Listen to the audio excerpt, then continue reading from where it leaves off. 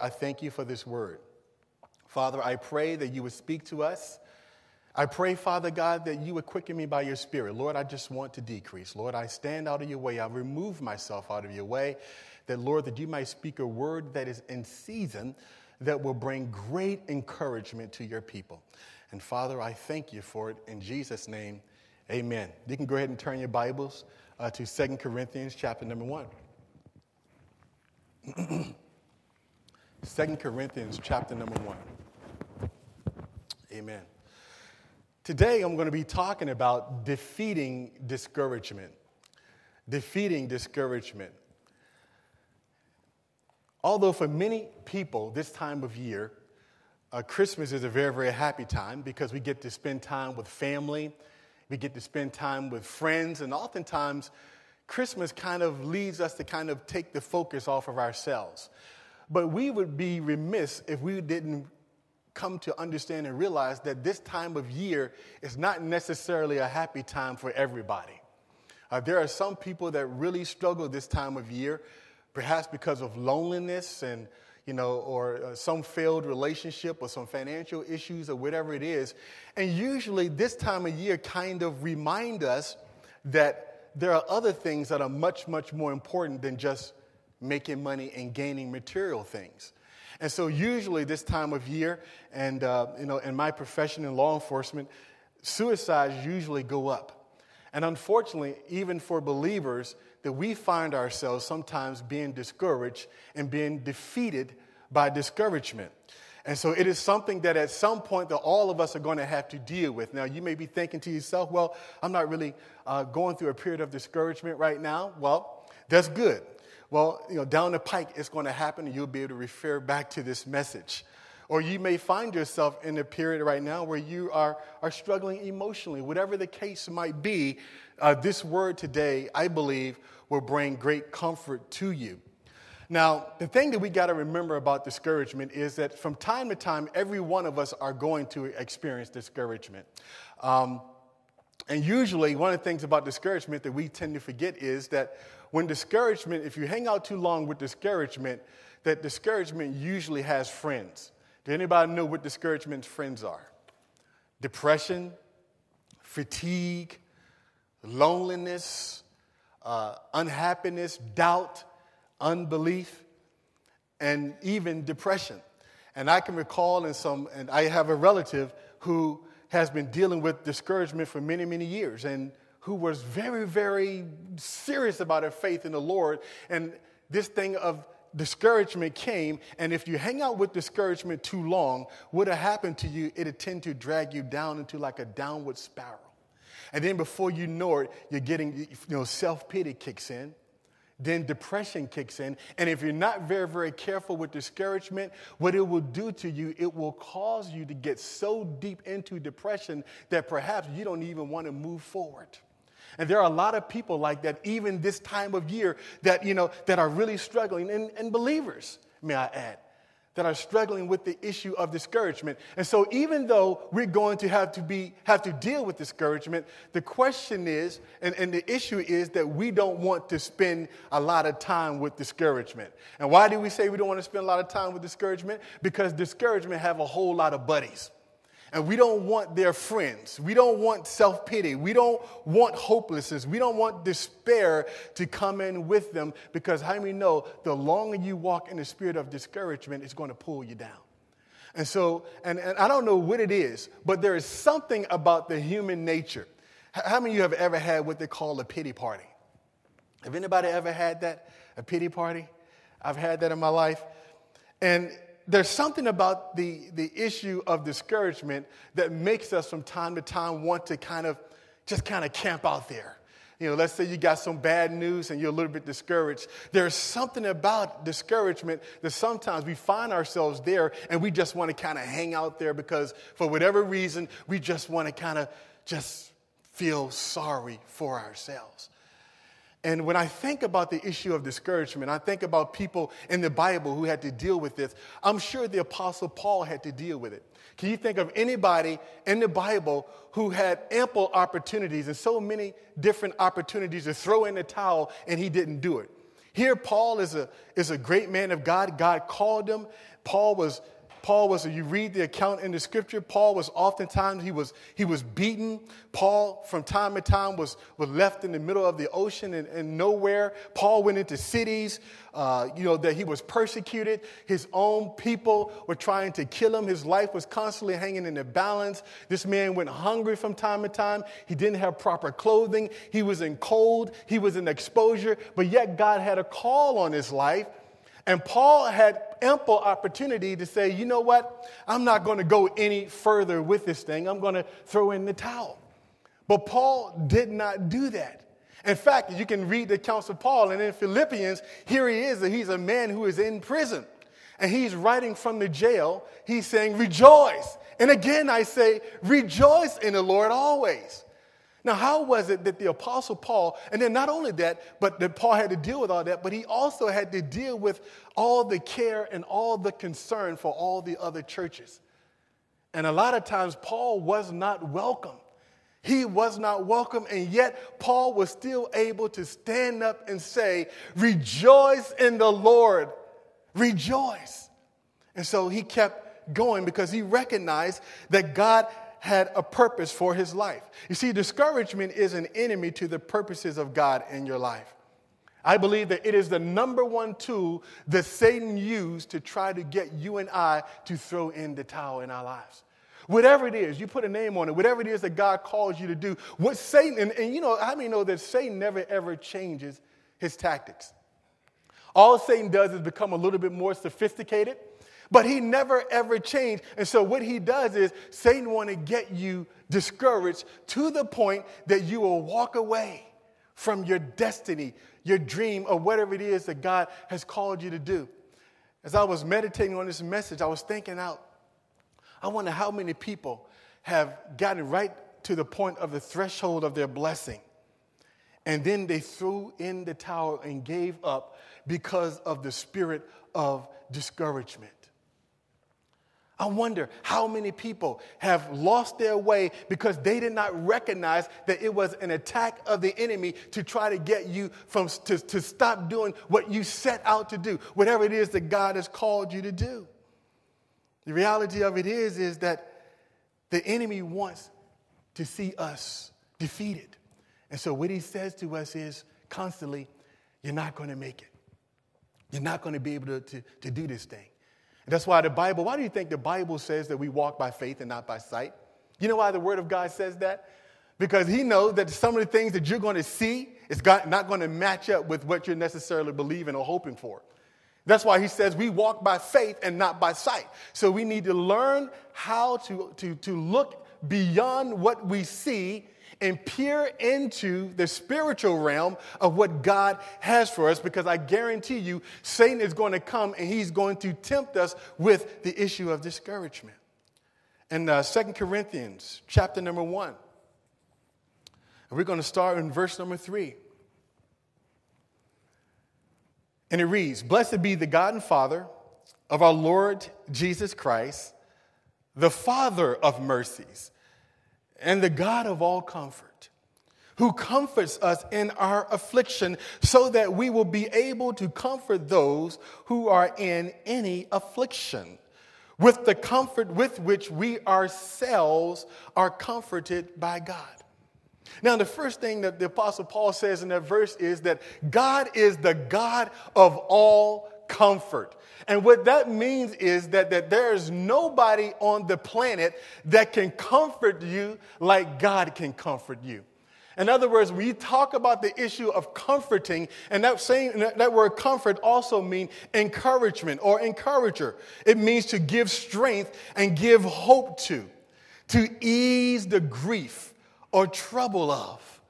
That's what that word comfort means. And when it says that God is the God of all comfort, that means that God is the person that nobody on the planet specializing in bringing comfort to your soul more than God. And if we know that to be true, how come oftentimes when we find ourselves being discouraged, we start looking around to other people? Now, I'm not saying that it's wrong to talk to other people and expect to be encouraged, but how many know that what I find a lot of times what we do typically is when we're going through a difficult time, we'll try everything else.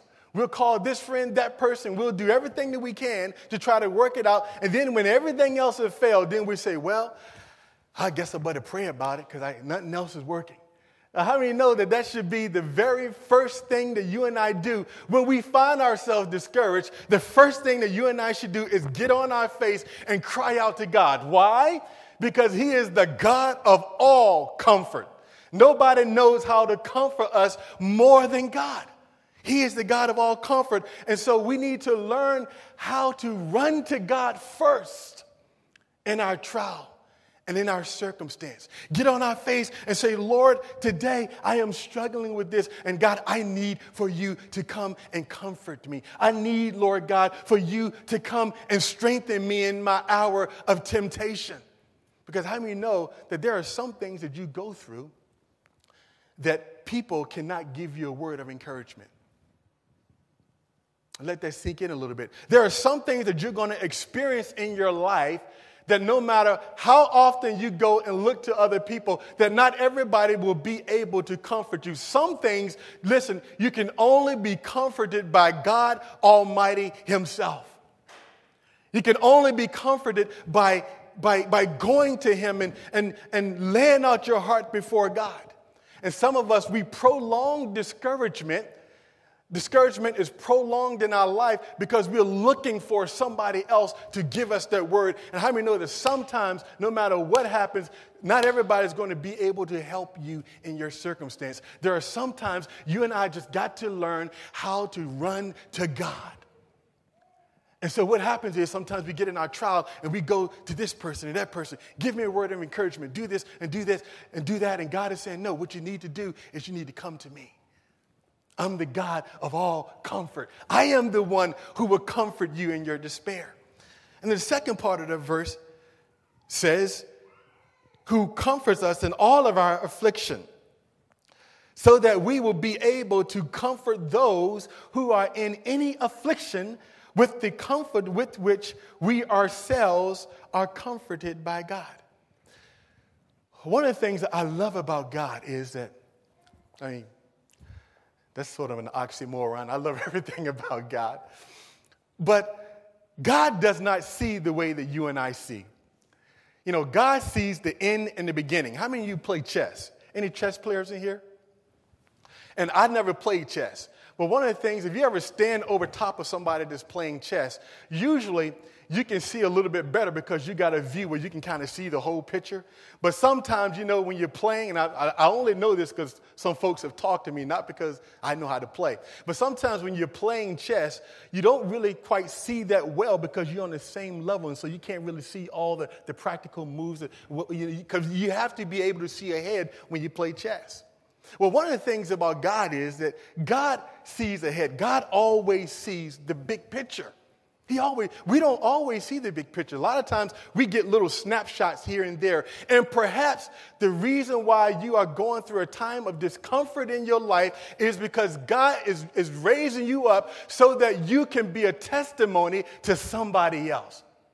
Are you with me? And so what he says in his word here is that the same comfort in all of our afflictions so that we may be able to comfort others. And so you may ask, well, God, why do I have to go through this thing right now? God, why is this so hard for me? Because perhaps God is just like he's a master chess player, and God already see divine. How many know that God is the one who's responsible for divine appointments? And God already see that down the road, perhaps another year, perhaps another month, perhaps another 5 years, that you are going to be expected to help somebody else who is going through a very, very difficult time. Who better to minister to somebody who's going through divorce problem than somebody who's went through it?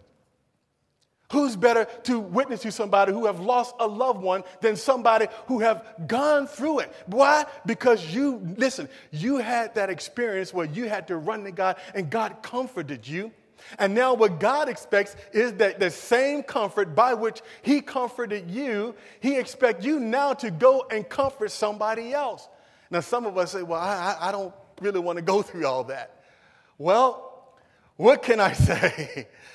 God is always taking us. Listen, the Bible, Jesus said this, that in this world, you will have trouble.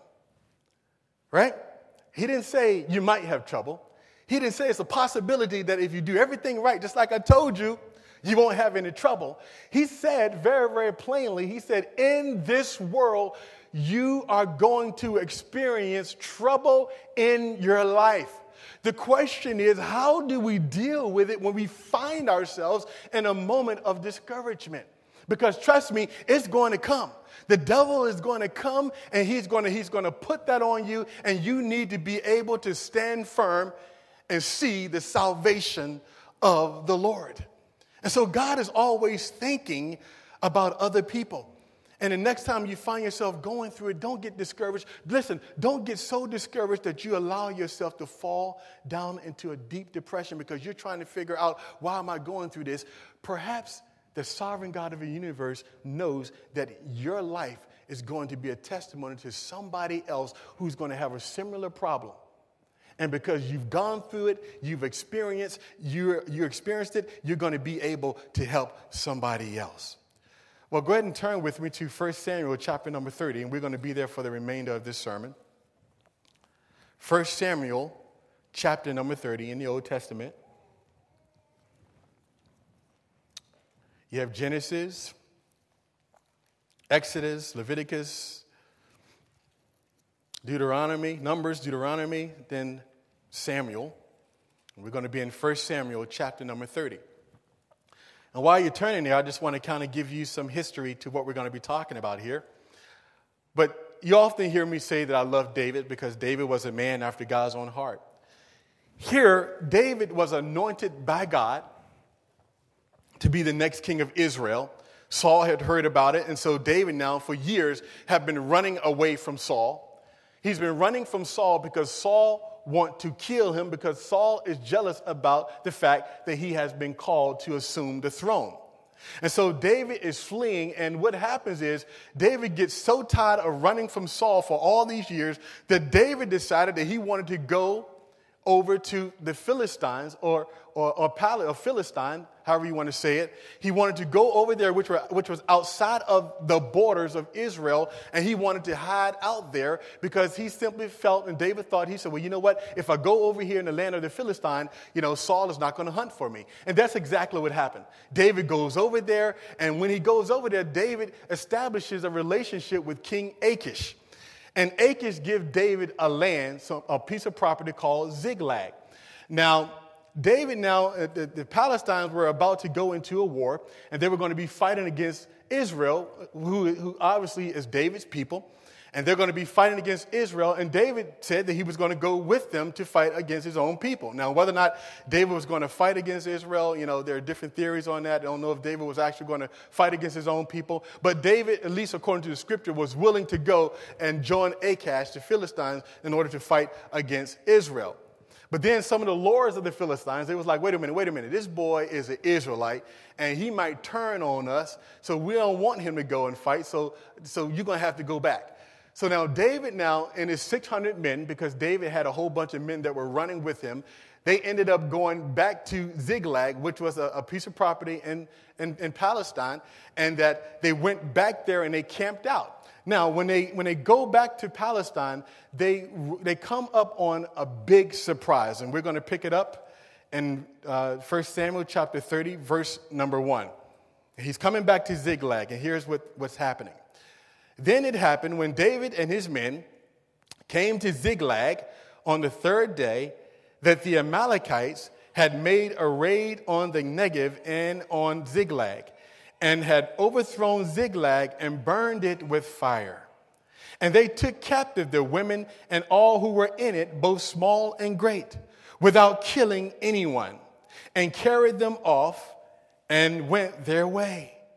When David and his men came to the city, behold, it was burned with fire, and their wives and their sons and their daughters had been taken captive. Then David and the people who were with him lifted their voices and wept until there was no strength in them to weep. Now, David's 2 wives had been taken captive, Adonam the Jezreelitess and Abigail, the widow of Nabal the Carmelite. Verse number 6, moreover, David was greatly distressed because the people spoke of stoning him. For all the people were embittered, each one because of his sons and his daughters. But David strengthened himself in the Lord his God. Then David said to Abiathar the priest, the son of Elimelech, please bring me the ephod. So Abiathar brought the ephod to David. David inquired of the Lord, saying, shall I pursue this band? Shall I overtake them? And he said to him, pursue, for you shall surely overtake them, and you shall surely rescue all. So David went, he and the 600 men who were with him, and came to the brook Besor, where those left behind remained. But David pursued, he and 400 men, for 200 who were too exhausted to cross the brook Besor remained behind. Now they had found an Egyptian in the field and brought him to David and gave him bread, and he ate. And they provided him water to drink. They gave him a piece of fig cake and 2 clusters of raisins, and he ate. Then his spirit revived, for he had not eaten bread or drank water for 3 days and 3 nights. Then David said to him, to whom do you belong, and where are you from? He said, I am a young man of Egypt, a servant of the Amalekite, and my master left me behind when I fell sick 3 days ago. Verse 15, then David said to him, will you bring me down to this band? He said, swear to me by God that you will not kill me or deliver me into the hands of my master, and I will bring you down to this band. When he had brought him down, behold, they were spread over all the land, eating and drinking and dancing because of all the great spoil that they had taken from the land of the Philistines and from the land of Judah. David slaughtered them from the twilight until the evening of the next day, and not a man of them escaped, except 400 young men who rode on camels and fled. Verse 18, so David recovered all that the Amalekites had taken and rescued his 2 wives. But nothing of theirs was missing, whether small or great, sons or daughters, spoil or anything that they had taken for themselves. David brought it all back. Now here is a situation of David who is very, very discouraged by what he sees. Here he is, David has been running for many, many years from Saul, and now he finds himself over in the land of the Philistines, and he's out there to war, and then he comes back to Ziklag, and he looks around, and he finds out that his whole family and all of their property is gone. Not only do they see that it's gone, there is absolutely no suspects. They don't know who it is, who took their family, who took their property. Can you imagine, men, if you work hard all day long and you come home, you find that your house is dark. The front door is wide open. There is no furniture in the house. All your property is taken, your cars. Can you imagine what that would feel like? I would imagine that all of us would be very, very discouraged and trying to figure out what is going on here. And the first point is that usually discouragement often comes when you're least expected.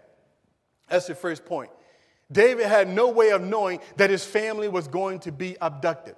And even in our own lives, we go through periods of time where things appear to be going well, and then all of a sudden you get that phone call. All of a sudden you get that piece of mail in the mailbox. All of a sudden you get some bad news, and then suddenly you find yourself being discouraged. And you're thinking to yourself, God, why me? What's going on here? What's happening? And as we said before, we understand and we know that we're going to have trouble in life, but how many know that we still ask those questions from time to time, don't we? We still say, God, what in the world is going on here? What am I supposed to do? Well, let's look and see what they did. The second point is that they wept because of what they saw. Verses 3 and 4. When David and his men came to the city, behold, it was burned with fire. Their wives and their sons and their daughters had been taken captive. Then David and the people who were with him lifted their voices and wept until there was no strength in them to weep. Now, here's the thing that we got to remember. And I know some of us men, we have been taught over the years that, it's not good for a man to cry. I don't know if you ever heard that, but you hear that sometimes. But how many know it's not being spiritually mature, if you don't cry when you're emotionally hurt? When you have a situation, David and his men, when they saw this situation, this was about as bleak as you can possibly get. And when you're going through a period of discouragement, it's okay to cry. It's okay. I know for myself, I like to go and I like to get alone and I like to get before the presence of the Lord. It's okay to cry. It's okay to weep. But here's the thing that we got to remember, that we don't want to stay there to the point that we don't move and do the thing that God has called us to do. Because we're going to have those moments. It's okay to cry, whether you're crying with a friend or whatever the situation might be. Or whether you're by yourself before the presence of the Lord. When they arrive on the scene, and when they see, because not only did David lose all of his men, all of his family, his property, but all of the people that were with them, they lost everything else. And then David, he had to endure the blame. Now I want you to get the picture here of David, this mighty man of God. These men had been faithfully with him for all these years. And now, not only has David lost his wife, his kids, and his family, and his property, but David now have to assume the blame, because now they are talking about how that they want to kill him. Look at verse number 6. Moreover, David was greatly distressed because the people spoke of stoning him. For all the people were embittered, each one because of his sons and his daughters. But David strengthened himself in the Lord his God. So David now, he finds himself with everybody is against him. The Philistines don't want him. They won't let him come out and fight with him. His family is gone. His property is gone. His friends, the people that he walked with all of these years, now they want to kill him. They want to stone him. And David now, he's sitting here in this situation. Everybody around him is crying, and everybody is upset. How many know that he's in a crisis? How many know that David now is in a real, real bad place? Because all of these men who were faithful, now they're turning on him. Now they're saying to him, David, we want you, David, because you know why, David? Because we've been following you all of these years, David. We've been following you. And if it were not for you, David, we wouldn't be in this place. And there are some who believe that David perhaps were outside of the will of God because he chose to seek asylum over in the land of the Philistines. And so you can imagine that David probably was dealing with some guilt. And how many of us have made mistakes? We've been discouraged because of our own mistakes, some things that we've done, and we're thinking to ourselves, gosh, I wish I can just go back and redo that all over again. And now everybody is sitting here and everybody is against me. I don't know what to do. I'm in a bad place right now. This is where David is. But then the scripture says in verse 6, the latter part of verse 6, but David strengthened himself in the Lord. But David strengthened himself in the Lord. As I said a moment ago, there are going to be those times where you and I are going to have to learn how to strengthen ourselves in the Lord. Because there are going to be those times, let me tell you, if you haven't experienced it, there are going to be those times in your life where the only one that can help you in your situation is Almighty God. And David has nobody. David is all by himself. The scripture says, look at this. The scripture says that all the people were embittered against him. It wasn't one or two people that were upset at David. David now finds himself, if you will, he's all alone. He's sitting there all by himself. And he's thinking to himself, what am I going to do? Perhaps he was thinking, you know what? I'm the reason why all this happened in the first place, God, I know you have a call on my life. But God, my family is gone. Everything is gone. God, I've been running for all these years. God, I'm tired. I don't know what's going on here, God. These people now, they want to kill me. What am I to do? If anybody had an opportunity to quit, it was David right here. I mean, can you think of a more difficult circumstance to have to endure than where David is right now? I mean, he is in a bad place, and there's nobody that's with him. There's nobody there to pat David on the back and say, David, hey, it's going to be all right, David. You're going to make it through this, David. Just hang in there. Just hang strong.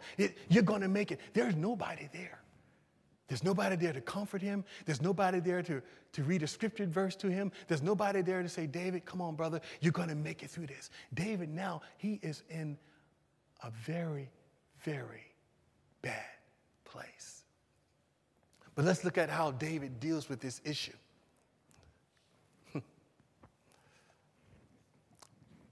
David, he strengthened himself in the Lord. Here it is. Everybody else is crying and everybody else is complaining. And David, while everybody else is upset and complaining about their situation, not really knowing where everybody is, where all the property is, you know what David is doing? David is on his face before God. And he's crying out for God to help him. He's saying, God, strengthen me right now because, God, right now I am in a bad place. I need your strength. Now, nobody else is with him praying. But David, he strengthens himself in the Lord. And then David said to Abiathar, verse 7, the priest, the son of Elimelech, please bring me the ephod. So Abiathar brought the ephod to David. David inquired of the Lord, saying, shall I pursue this band or shall I overtake them? And then God spoke to David and said, surely you would overtake them. Now, what is the difference between somebody that wallows in discouragement versus somebody that knows how to endure? See, the person that knows how to deal with the discouragement is they still, no matter what, they run to God. And they keep on seeking God to give some direction in their life for what they're going through. You see, oftentimes what discouragement does is it gets us in that place where we become self-pity kind of sets in. And then what happens is, when self-pity comes, usually what happens is we're not doing a whole lot of time praying. You know why we're not praying? Because we're so emotionally upset. We're bothered about our circumstance, and we're trying to figure out how we're going to get out of that. And oftentimes, we're not careful. We're not praying. You see, everybody else up there, they're screaming, they're crying. Their sons and their daughters are gone. But David, on the other hand, David is on his face before God. The Bible said that he strengthened himself in the Lord his God. I can imagine that David had those moments of time when he remembered, his past victories and what God had brought him through. David had fought a bear one time. He had fought a lion. And obviously, David had to fight Goliath. And David went through all this. And I'm sure that David had recounted all the things that he went through. And he knew that somehow that he would see the goodness of the Lord in the land of the living, which caused David's response to be totally different than the other people.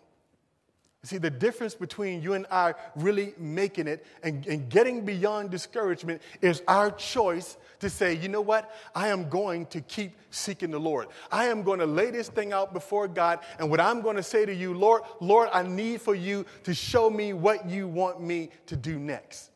You remember the story in 1 Kings. I'm not going to have you turn there, but in 1 Kings chapter 19, Elijah, a great prophet of God, Elijah, he had a battle with the 450 prophets of Baal. Elijah got sick and tired. He was a prophet. Elijah said, look at here. He spoke to the people. He said, look here, let me tell you something. He said, how long will you people halt between two opinions? He said, I'm getting sick of this. He said, do me a favor. Go get all the prophets of Baal, because the children of Israel, they were all there worshiping Baal and doing all kinds of worshiping everything but God. Elijah got tired of it.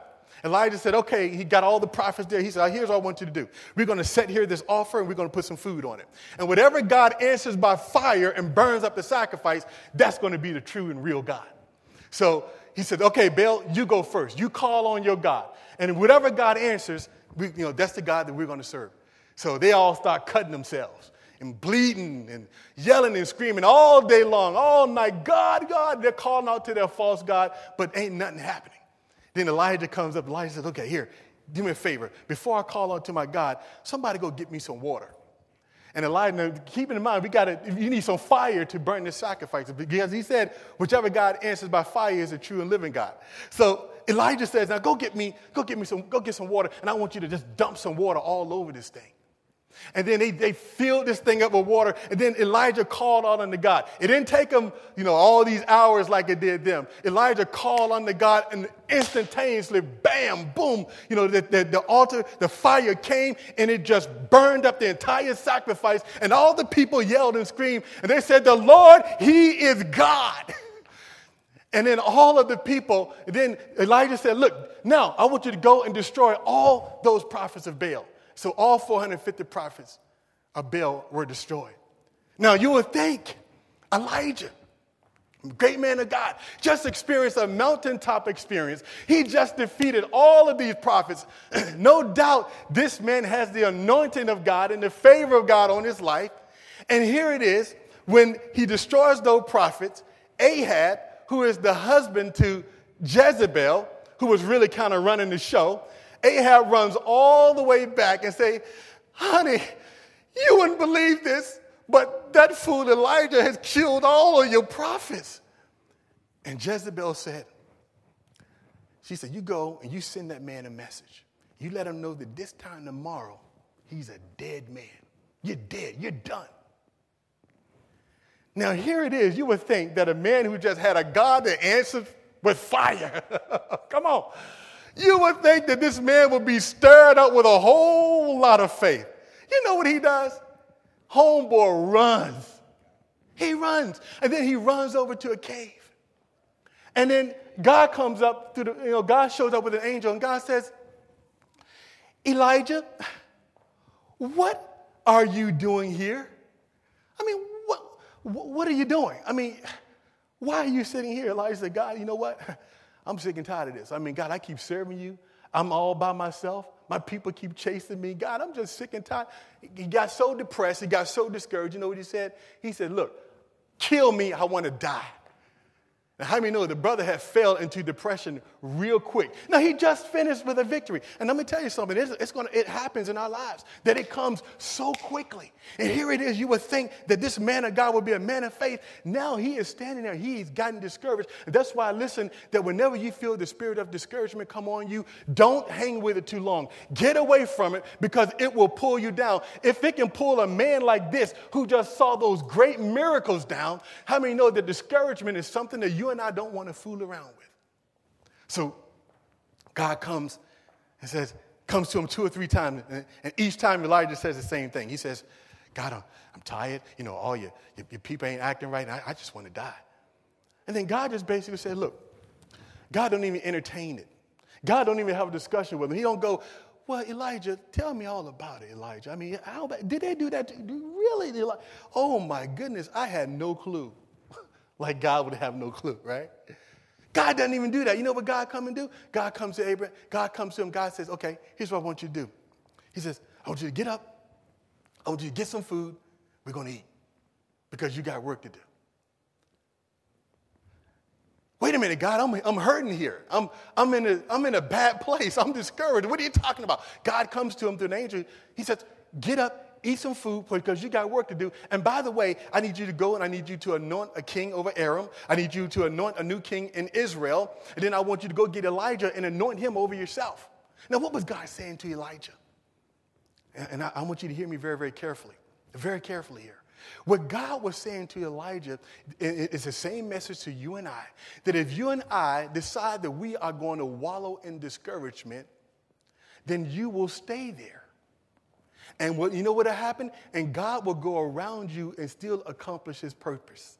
That's what he was singing. That's what he was telling Elijah. Elijah, listen, because how many know that there's a time to weep? There's a time when we got to go through it. But God's message to us always, whenever you and I are experiencing discouragement, here's what God's message always is. Get up, arise, and eat, because I got work for you to do. Because God is not going to sit there. Now, he will comfort you. And how many of you know that God may even send you a rafter to try to deliver you? He may send a word to you, but how many know that you and I, we got to choose ourselves to get up from our discouragement. It don't happen by osmosis. And like I said before, oftentimes we find ourselves in that way and we just want to kind of wallow there. And it's a very, very dangerous place to be. We don't need to wallow in discouragement. And two different parallels, because here you see David. David says, I'm going to strengthen myself in God. Now, depending on how you look at it, I would probably say that David had a much, much tougher go at it than Elijah did. I mean, this man lost his family. He lost everything he had. I mean, he had all his people. I mean, it had gotten crazy there. But yet David said he strengthened himself in his God. But Elijah, here's the difference. He wanted to sit there and wallow in his depression and in self-pity and say, woe is me. And if you want to sit there and wallow in self-pity and woe is me, God will let you stay there. I mean, he will minister to you. I mean, you know, he'll give you a word of encouragement, but how many know that you got to decide yourself, I'm not going to stay here. I'm going to get up and I'm going to move on in God, because God's going to say to you, arise and eat. I got work for you to do. The next point.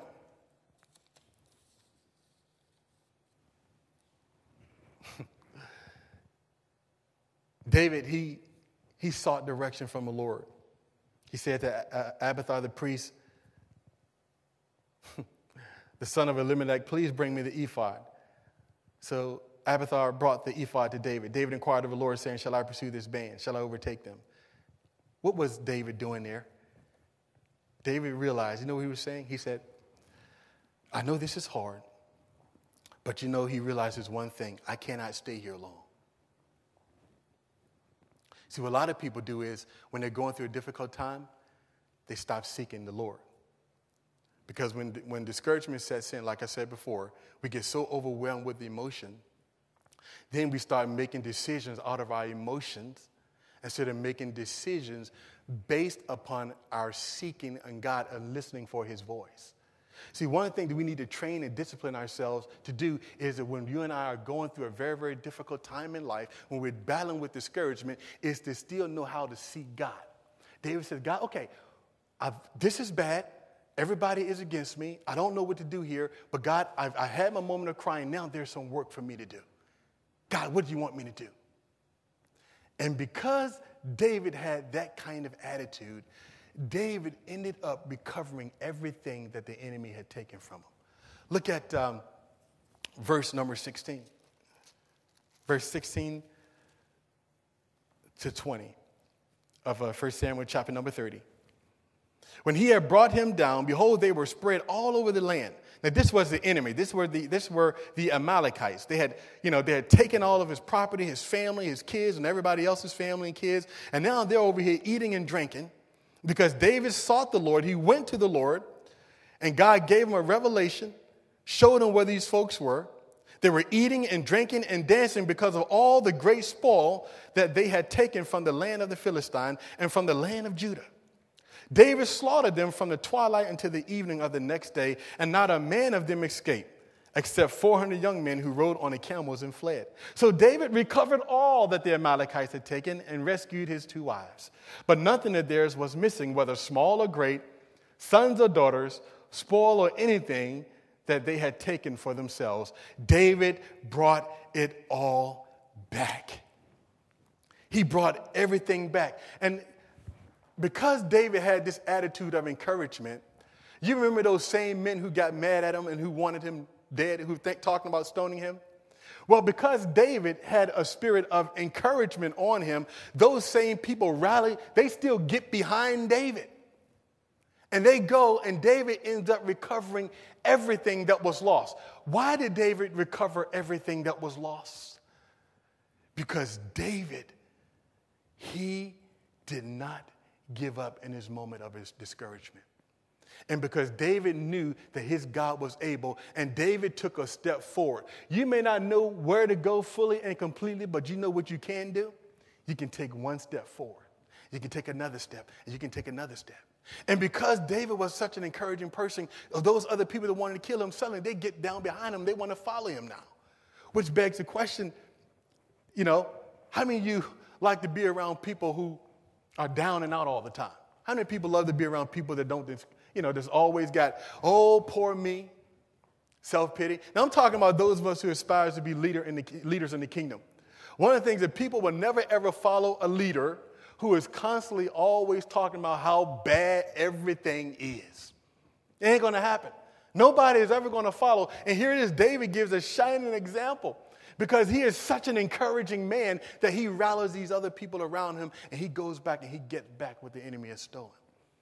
You see, if you and I are going to get back what the enemy steals from us, here's what we need to do. We need to get up and not wallow in our discouragement. And if we have that kind of attitude, then what we'll find is that things really not as bad as they appear. That God will begin to pull us out of that despair. Because how many know you're going to have to deal with it from time to time? But whatever you do, when you find yourself tempted, do not stay there with discouragement. You get it, it comes on you, you deal with it, you cry a little bit, you do whatever you got to do. Seek God, okay, God, I'm done with this thing. Now I'm moving on, and you go forth and you conquer what God has for you. Because you can do it. In conclusion, three quick things, and I'm going to be finished. What do you do when you find yourself discouraged? Connect with people that will encourage you. I said before, the Bible says in Proverbs that iron sharpens iron. And one of the things that you can do well to do is, obviously, the first thing you want to do is you want to get before God. I mean, when you find this thing happens to you, the first thing, get on your face and cry out to God, and then connect with people that will encourage you. Because one of the things that people like to do when they get discouraged is they like to hop on the phone, right? Call Sister So-and-so, Sister Betty. Then Sister Betty go call Sister Julie. And then everybody got a three-way going, and everybody's talking about, oh, how bad it is. Oh, sister, it's bad. Oh, I got one worse than that. And then before you know it, everybody talking about how bad it is, and ain't nobody praying, nobody getting delivered. What's happening is that downward spiral, they're falling down, downward and downward. One of the things that we can do when you find yourself discouraged is connect with people that are of an encouraging spirit. And then brings me to my next point. Become an encourager yourself to somebody else. Because, as I said before, what does discouragement usually do? It causes you to look inwardly, to just kind of focus on you. And nobody like to be around people that's selfish, I know this other person. I'm not going to say her name because she might hear this tape and it's a relative of mine. But she's always just negative. And I always say, she said, well, I don't know why people don't want to be around me. I said, well, come on, help me out here. I mean, every time you're with her, and my kids know what I'm talking about. Every time you're with her, it's always, nobody treat me right. Nobody came to visit me. Nobody cares about me. Nobody loves me. I'm sick and tired. And so, when I get there, and it's like, it's like, I'm sorry, I just can't handle this today. Be an encouragement to somebody else. The Bible says he who desires friends must do what? Show yourself friendly. Show yourself friendly. Figure out a way in your own pain and discouragement, figure out a way to go encourage somebody else. I got this one a pastor friend. Well, he's not pastoring right now, but he used to pastor some years ago. And he'll call me up out of the blue. He'll just say, I can tell this man is discouraged. I can hear the frustration in his voice. He doesn't even say it to me, but I can sense it. And he always say to me, hey, brother, I just called you to encourage you today. I just wanted to let you know that God is on your side. I just want to let you know that you're more than a conqueror today in God. I just wanted to let you know that, brother, you can make it, and I'm praying for you. Now, I'm sitting back. My chest is getting pumped. I'm like, I really like this guy. And what is he doing? He is sowing something that he expects to get back. And then what happens is, the reciprocal happened. I start encouraging him. And before we're done, we're both yelling and screaming about how good God is and how he's going to get us through what we're going through.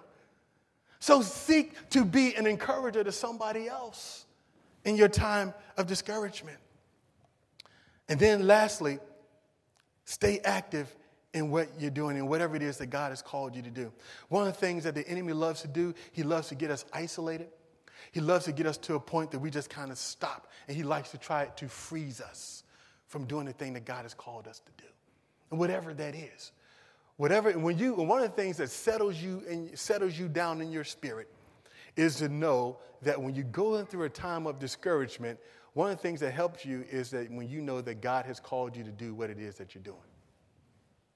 And you always got to go back to that point in your life. Is this endeavor, is this venture, whatever it is that I'm doing, did God call me to do this? Because trust me, if you're not sure that you've been called by God to do whatever it is you're doing, you know what's going to happen in your moment of discouragement? You're going to quit. Because there's no conviction in your soul that God's called you to do it. And if there's no conviction in your soul that God's called you to do it, then when the storms come, you know what's going to happen? You're going to wallow in that discouragement. And then what happens is the enemy gets the victory. Because all he wants to do is see you throw in the towel and quit anyway. And discouragement is going to come in our lives. All of us are going to have to deal with it from time to time. And what we shared today was the lesson from David in 1 Samuel chapter 30. When discouragement comes, there's a way to deal with it that you can defeat it. And that you can keep pressing on into your destiny. Amen? Let's pray. Father, we just thank you, Lord God, that you are the God of all comfort. That you are the God of all strength, the God of all mercy, God. And I pray, God, that you would encourage everyone under the sound of my voice, God, in whatever it is that they're going through. Whatever it is that they're dealing with, God, you fully understand, God, whether it's a sickness in their body, Father God, whether it's a financial problem, Father God, whether it's a relational problem. God, I pray that you will bring comfort and encouragement to our hearts, Lord Jesus. I thank you for the example of David, Lord, how that David, in the midst of all the challenges, Lord, he was still able to say that it was well with my soul, and he continued on into the thing that you called him to do. Father God, we thank you for giving us strength for the journey. Lord, just like you gave Elijah, Lord, that bread that he ate and he lasted on it for about 40 days. We thank you, Lord God, that you're going to give us the strength that we need, that we can last for the endurance of the thing, Lord, and endure all things that you've called us to endure. And that, Father God, that we can be able to look back on this situation and circumstance and know that it was our God that did it. Because, Lord God, we are determined, Father God, to do that which is pleasing to you. We are determined, Father, to walk with you, Father, under all kinds of circumstances, knowing, Father God, that we already have the victory. So, Lord, we thank you, we praise you, we love you, and we adore you. It's in Jesus' name we pray. Amen. It's stand to you.